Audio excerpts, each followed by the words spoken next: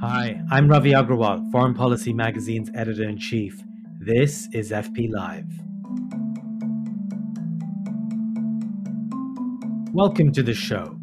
Around the world, countries are looking inward. Some call it deglobalization. I guess it's also connected to nationalism.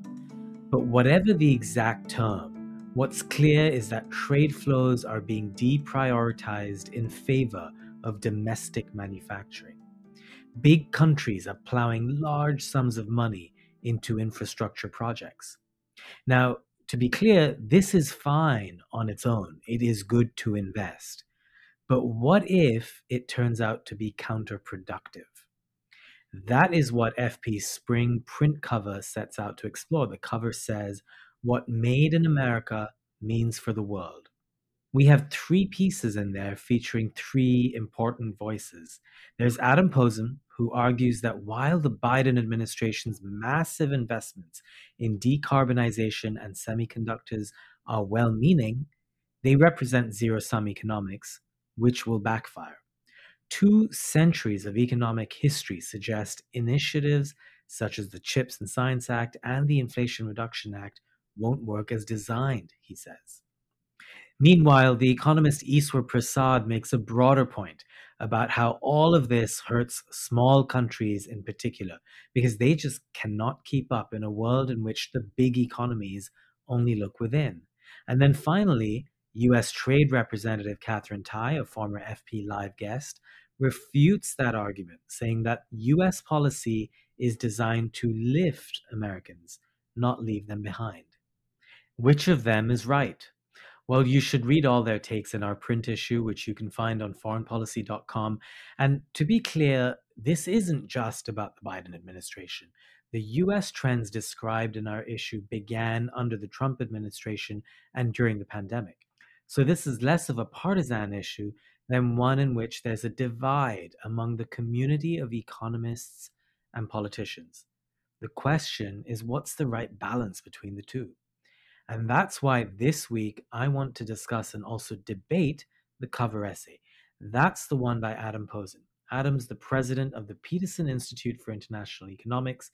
He's also the author or editor of 7 books and numerous widely cited articles. As always, FP subscribers get to send in their questions, which I sometimes ask on their behalf.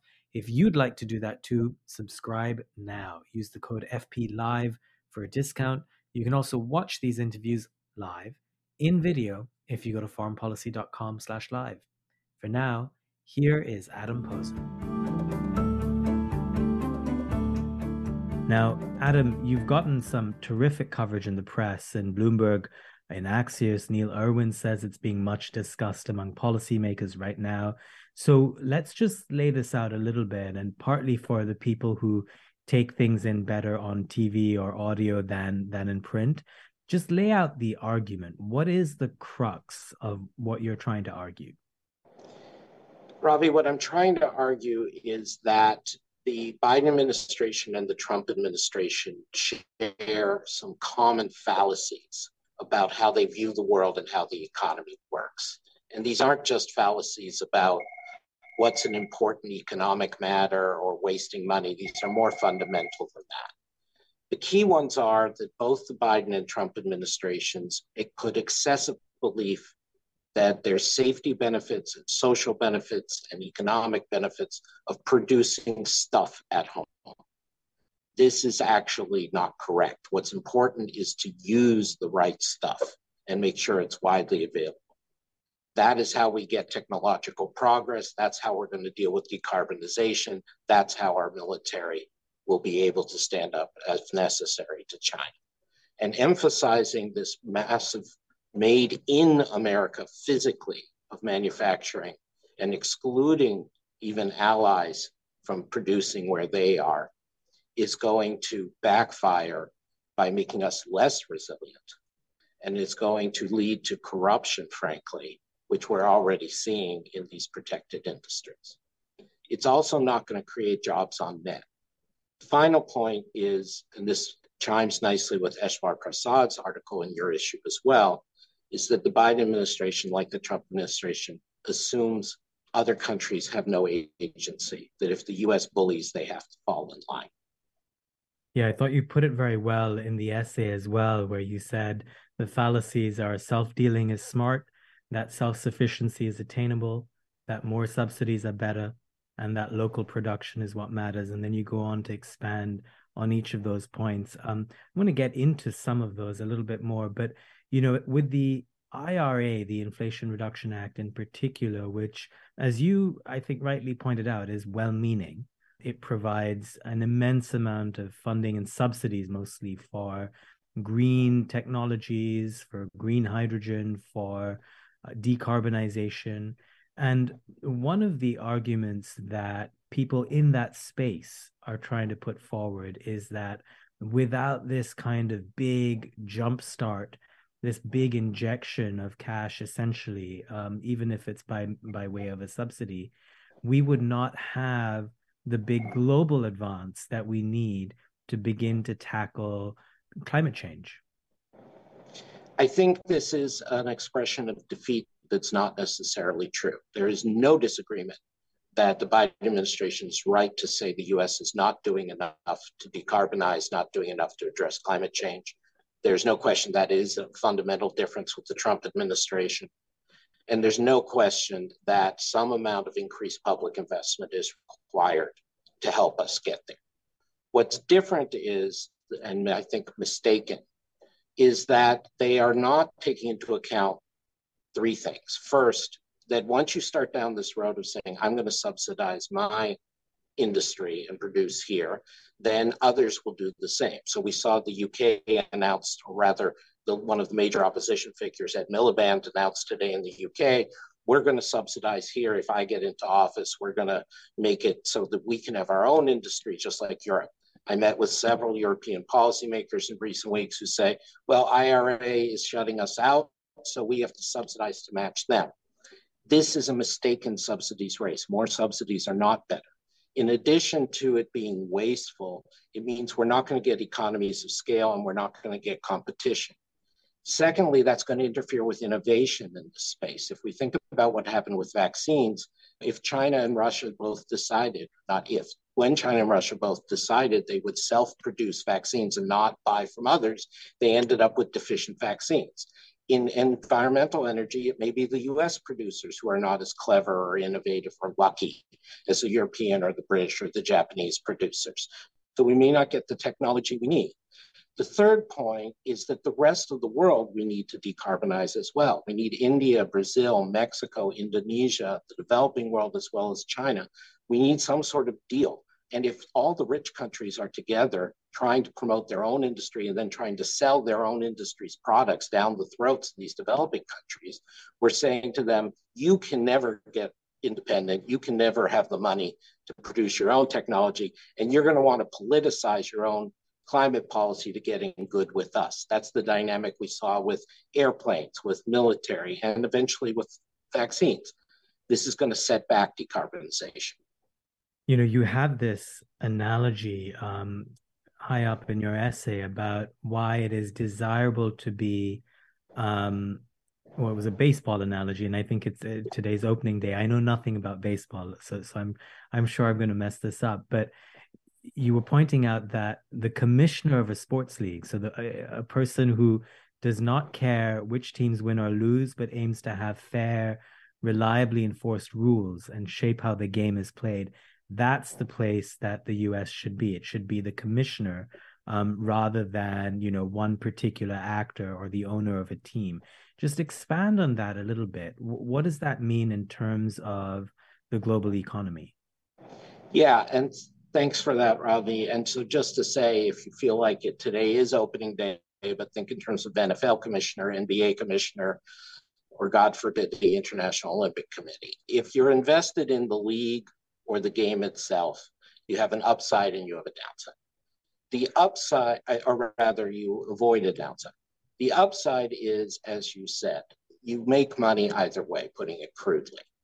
You get a cut of what's going on, the revenues, the prestige, the activity that goes with the sport. And so in trade, the US, by virtue of being the creator and enforcer of a lot of trade rules, actually got some benefits. So it's not that there was no self-dealing. It's not that the US was selflessly giving this up. Being commissioner means you're welcome everywhere and people want to deal with you and people want to do favors for you within limits. And then the US had, within limits, an ability to say, hey, we think Russia or China or whoever's cheating, the rest of you help me punish this. The downside you avoid by being the rules maker rather than just another player is once you become just another player, then everyone's interest is that you lose. You've shifted from a positive sum game to a zero sum game.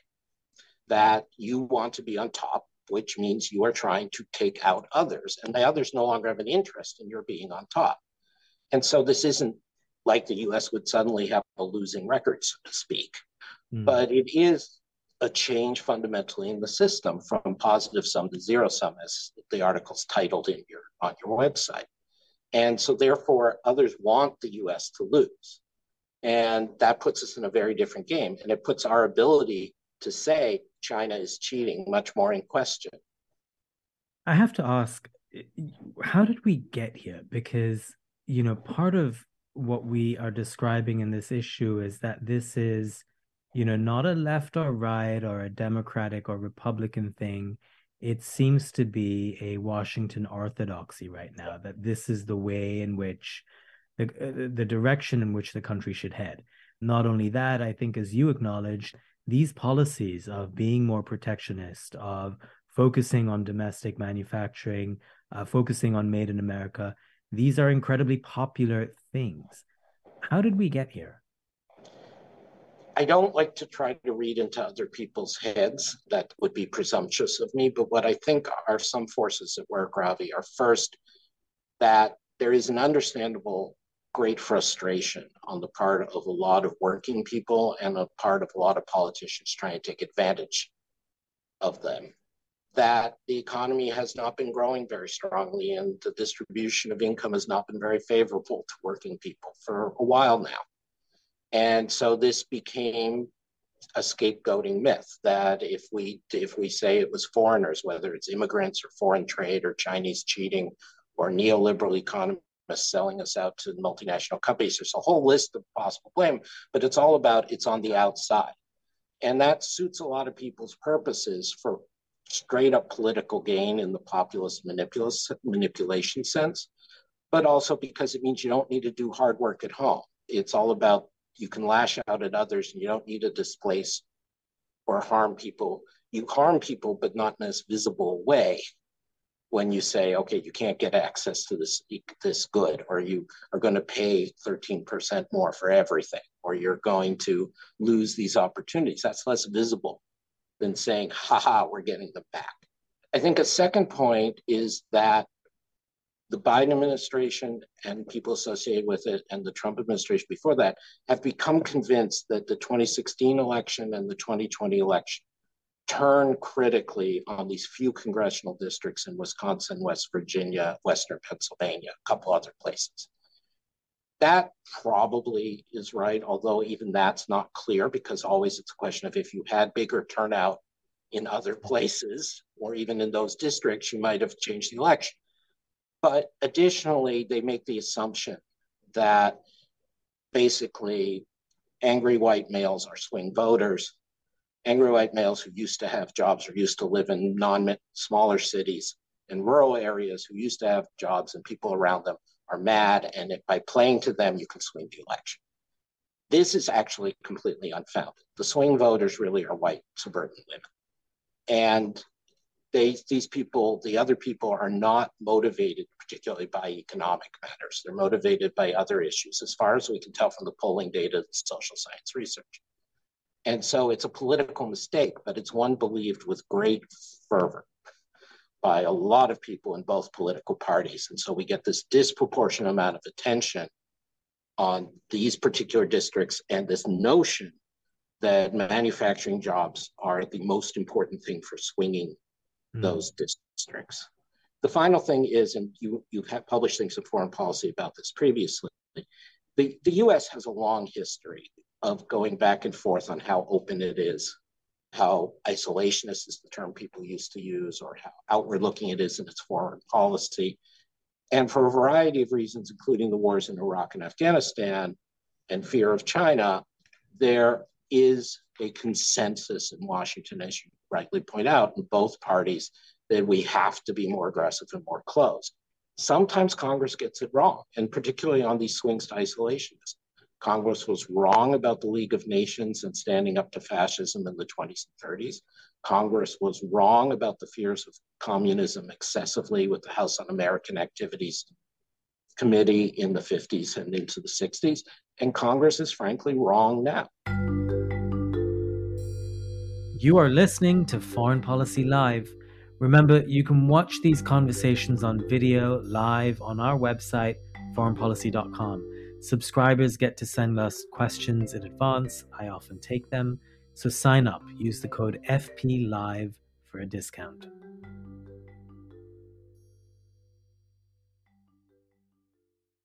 Let me bring up some of the points that U.S. Trade Representative Katherine Tai brought up on this very program. And I do this mostly to sort of polish some of the points in your essay and some of the comeback that I've seen online in commentary after this issue dropped. One of the things she alluded to in her interview with me is that welcome to democracy. So her point was that this, the IRA, for example, was the best that the Democrats could manage. You try winning over Joe Manchin. You try dealing with a polarized Congress. She didn't say that in as many words, but my sense was that was the import of what she was trying to get to me, that this is what we could come up with and we have to live with in a democratic system. What do you say to that? First off, I want to say that everyone should read Ambassador Tai's essay as well as mine. Of course, read mine first and after, but everyone should read your interview rather than essay with Ambassador Tai. I think it's important. Second, on this statement that, as you say, she doesn't say explicitly, but she pretty clearly pushes this idea, and many of other people from the administration push, this is the best we can do. It's very ironic because during the first term of Obama and subsequently, there was a lot of pushback from the left of the Democratic Party that the neoliberal economists had gone too small with stimulus in the early response to the financial crisis, had not done enough on bank regulation, both of which I happen to agree with on substance. But when Tim Geithner or Larry Summers or other neoliberal people like that would say, well, it was the best we could do at Congress, they were savagely attacked by the left. And so there is some irony in Ambassador Tai suddenly now saying, well, this is the best we can do. But even leaving aside the irony, if it is just the reality that you can't move Congress, then we have a different problem. At some point, Congress has to be held accountable for its mistakes. At some point, we have to not just pander to Congress, but say to them, you have this wrong. And that is something that both parties have been unwilling to do very much of. And if the assumption is, and it seems to be the working assumption of the last few administrations, particularly in foreign policy and economic policy, that Congress has fixed ideas and you can't change them, then we have a very deep problem in society, because the point of a legislature is to take evidence, hold hearings, debate, reconsider. So I view it as incredible defeatism to take this attitude. Now, linked to this, Adam, other than the economic orthodoxy in Congress, is the prevailing viewpoint about China, which, Ambassador Tai and many others will say has long broken rules on trade, on intellectual property, currency rules. And there's a big debate that we often have here at this magazine about America's perception of China. Yeah. You, however, point out in the essay that China's role is overblown. Can you explain that a little bit? Because that's a big part of this debate as well.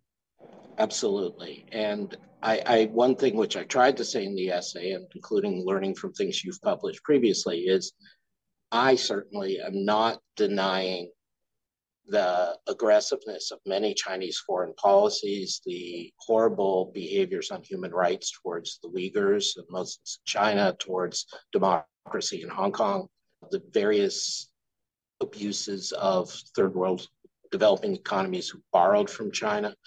So that's not in dispute, or at least I would hope would not be in dispute. The question is, A, how much is the US economic situation due to China? B, how much would pushing back by economic means actually affect this? And then C, how does that translate to national security? So on the first point, this is a very long debate, but just to say, every other advanced economy has not had the problems suffering from China's entry into the world economy that the US did. So it's something we did. We didn't respond correctly, not inherent in China making a living.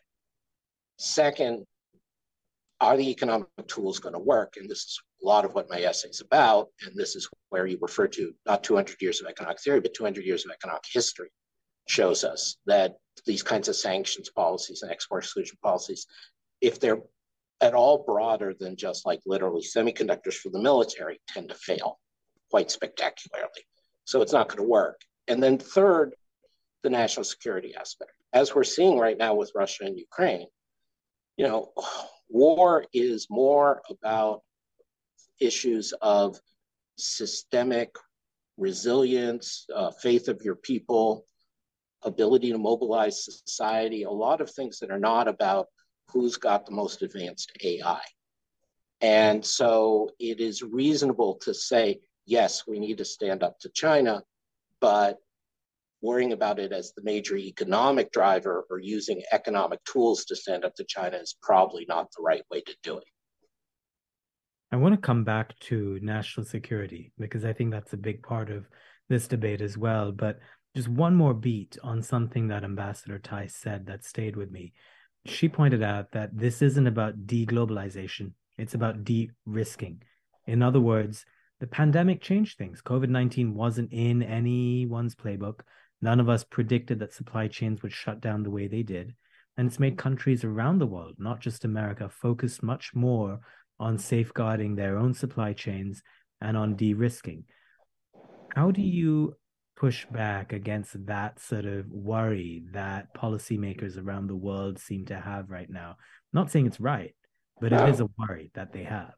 It is a worry. It is even, I would say, a valid concern.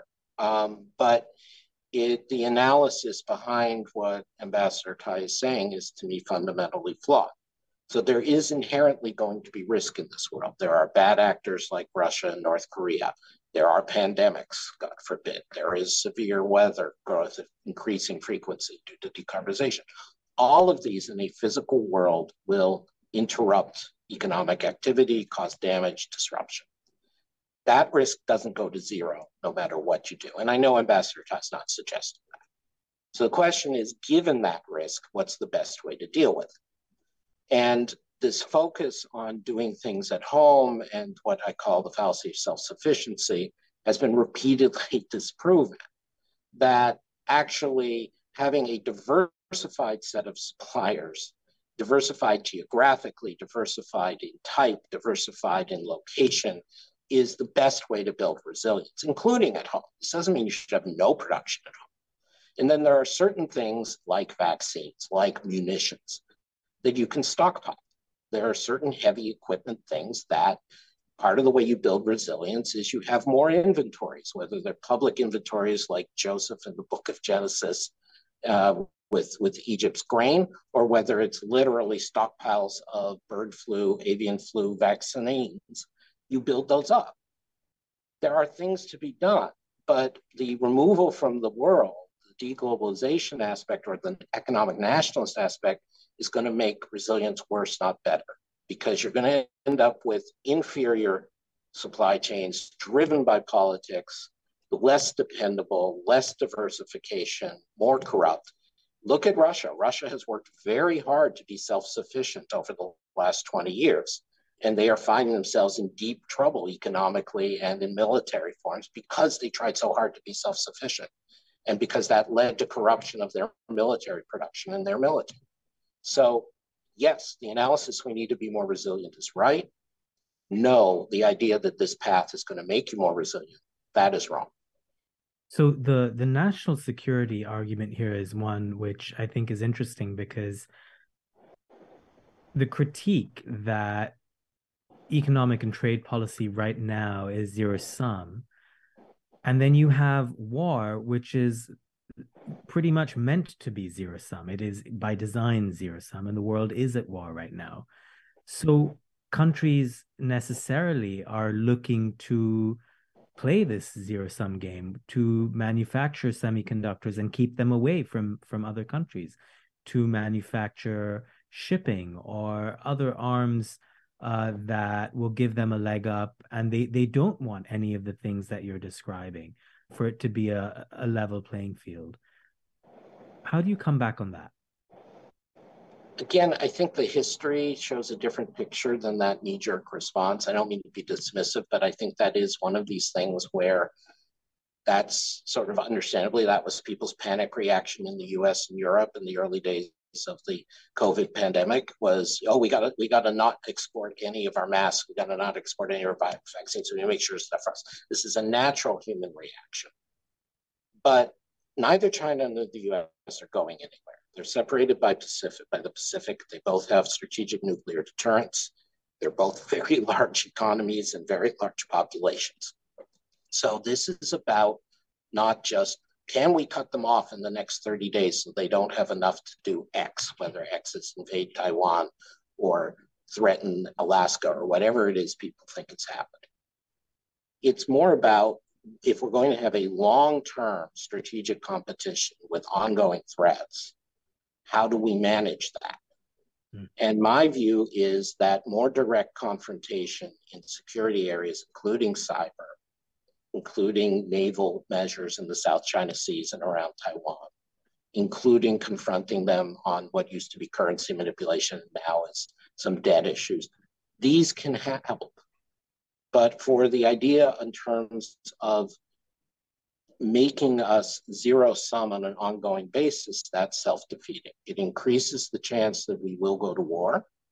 It increases the chance that we will be short of something. It increases the chance that we will corrode our own readiness because we will let companies get fat and corrupt behind claiming themselves as national security needs. And frankly, it reduces the chance of there ever being any movement in Chinese attitudes, Chinese party attitudes, obviously, Chinese Communist Party attitudes towards the threat from the West. I'm not saying we should appease them. As I just said, I'm happy as necessary for the US government to confront China. But going zero sum in economics for a long scale, ongoing conflict, it makes no sense. Okay, I wanted to start taking some subscriber questions because we have many readers who've engaged with your essay and they're excited to delve a little bit deeper. I've channeled many of them, but I'm going to name check a few. Tom Gronfeld asks, is the US too corrupt, politics dominated by narrow special interests, to run an industrial policy that serves the needs of the nation rather than the businesses with the strongest lobbyists? Quite a few people have asked this question because it popped up in your essay about how a race towards subsidies can lead to corruption. So I think all of us, leave aside even my essay, obviously, I think all of us have to be shocked and disappointed at how much corruption has been unveiled in the US over the last, say, 20 years. Obviously, there was the overt corruption of officials in the Trump administration, starting with President Trump. That was egregious and should be prosecuted. But there is more fundamental corruption. It's building planes and not being willing to try and do a software fix because you don't want to spend the money, and the regulators saying, okay, try that. Oops, a few hundred people died. We guess we can't allow that. There's corruption, obviously, rampant in our financial system in what we've seen with the cryptocurrencies and then SVB Bank. There is corruption in this fundamental sense that if we put up barriers to competition from abroad, we basically encourage very cozy government business relations with insufficient competition. And that leads to members of Congress and senators saying, hey, they're in my district, they're my favorite company, give them the contract. Oh, by the way, thank you very much for the collection of PAC donations you got. I mean, again, we know all this. There are two ways to fight it. The first is what used to make the U.S. less corrupt, and what still makes the U.S. much less corrupt than most of the world is rule of law, that you actually have prosecutors and a free press, and people actually pursue this. The second is you try to design policies that are not corruption proof, but that are less prone to corruption. And I think that part of the message of my essay, and what I'm sad but glad many readers are responding to, is part of the reason you don't do these isolationist, protectionist policies is because they're policies that are prone to corruption. I think that's one of the big differences between my view and the view of Ambassador Tai and others advancing these policies, is they believe they can say, oh, we're going to create a new company here, or we're going to take a currently existing American company and the government can manage it. I'm the child of two federal civil servants. I'm totally in favor of government management. I'm actually in favor of government investment. I'm not optimistic that long-term companies that are favored by the government don't exploit it.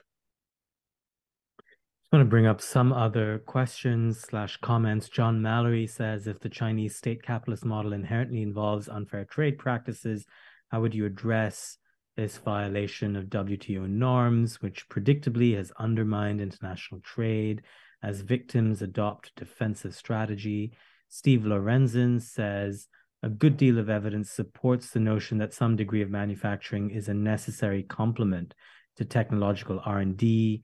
How do you promote some level of domestic manufacturing while balancing the concerns that you rightly raise? Okay, so on the first point about unfair competition, let me go back to baseball or football or some sports analogy.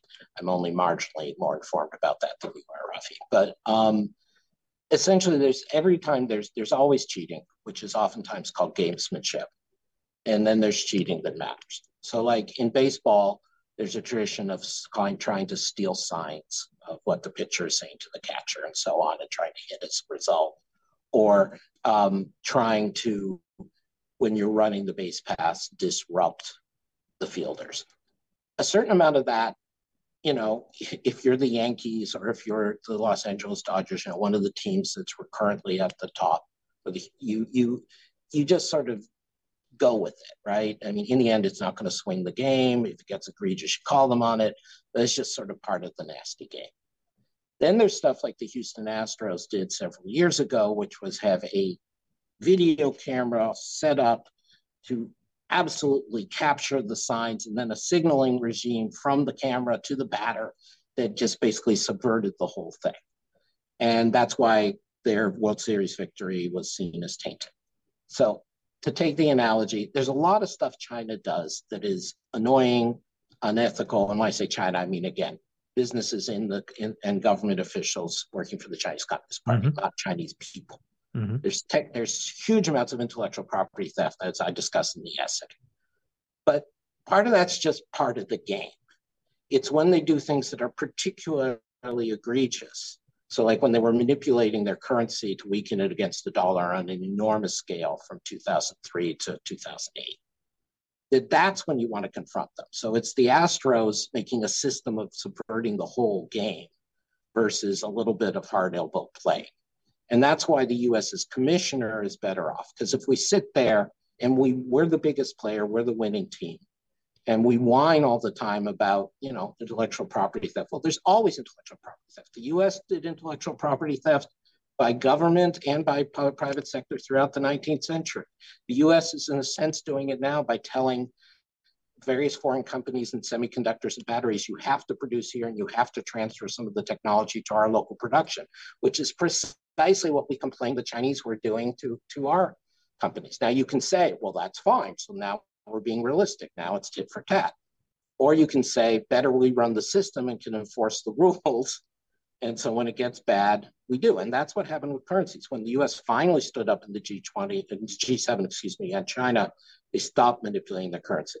I'm sorry, the second question, could you just repeat? Sure. That was really just about how do you promote some level of domestic manufacturing? Yeah. And Adam, I'm just going to add to that because I know we're almost out of time, but as you think about that domestic manufacturing question, I think what I'd like you to leave our viewers with is a sense of what can Congress do given some of the restraints and constraints that they have, given how popular and populist it is to promote Buy American, Made in America policies. If you had to leave them with a thought or a political strategy to go the route you're suggesting, which is to avoid protectionism, what would you tell them?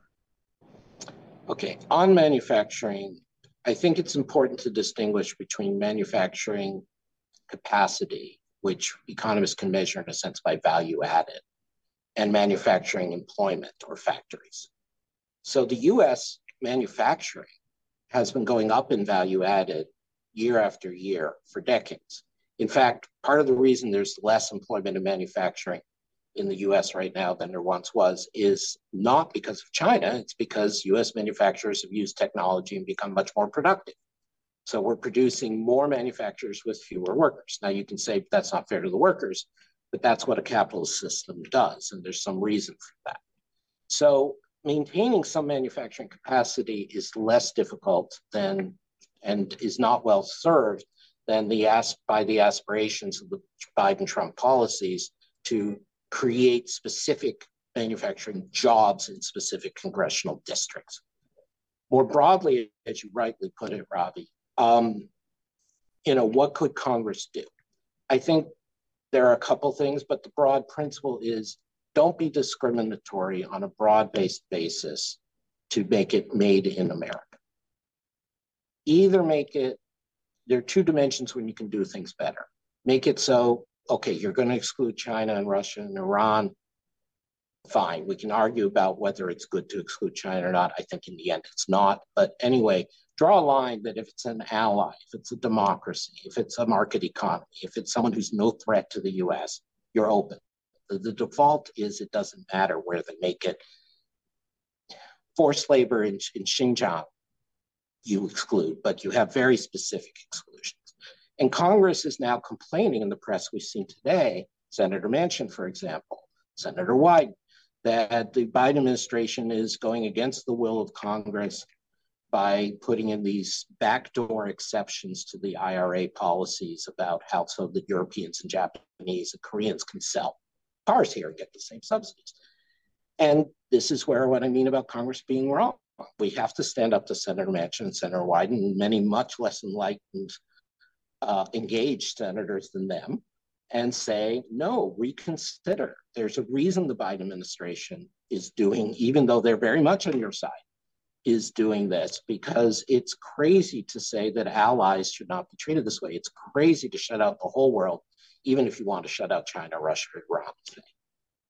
The second thing that the Congress should be considering is much more public investment than private investment. What I mean by that is obviously everything Congress funds is public investment in some sense.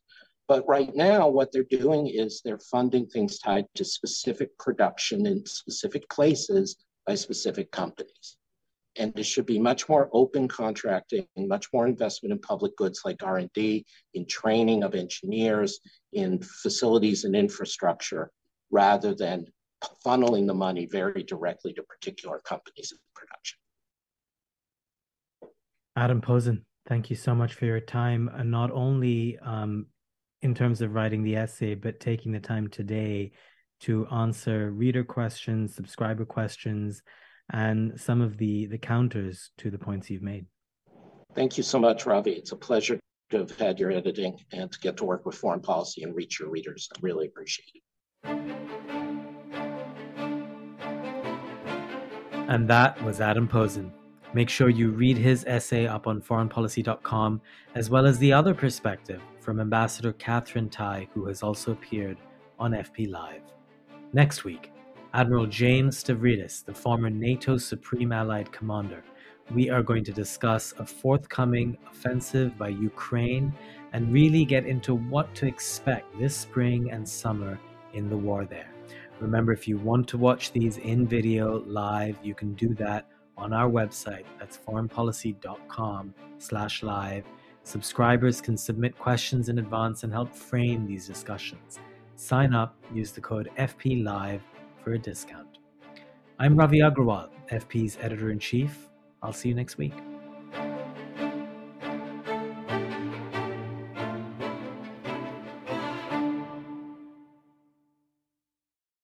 Hi, I'm Annalise Riles, professor of law at Northwestern University.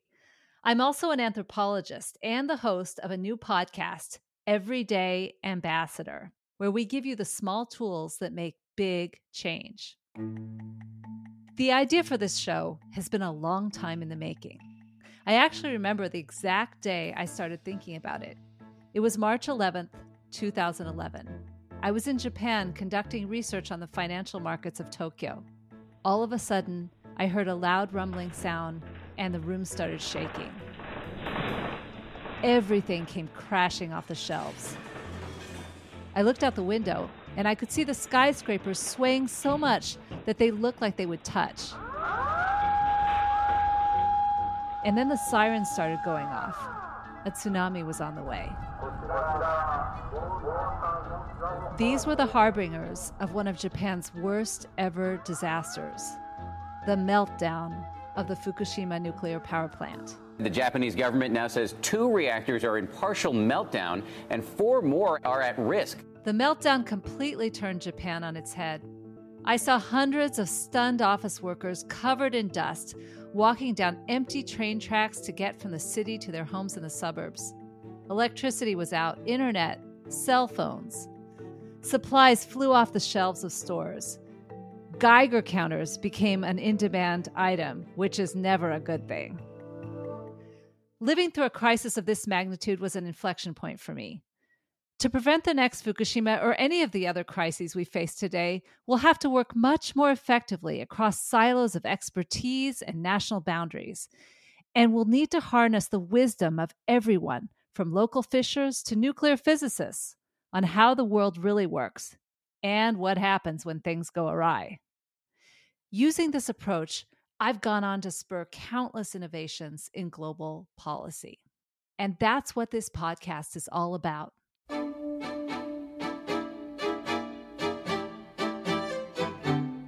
Everyday Ambassador peels back the curtains of high-stakes leadership and gives everyone backstage access to the most powerful methods of diplomacy. In each episode, we'll break things down into deceptively simple moves that everyone can make to help build a more peaceful and sustainable world. Like giving a gift. You want to make it tasteful. You want to make it thoughtful. You thought about the other individual. You thought about what their likes and dislikes are. Or creating a fiction.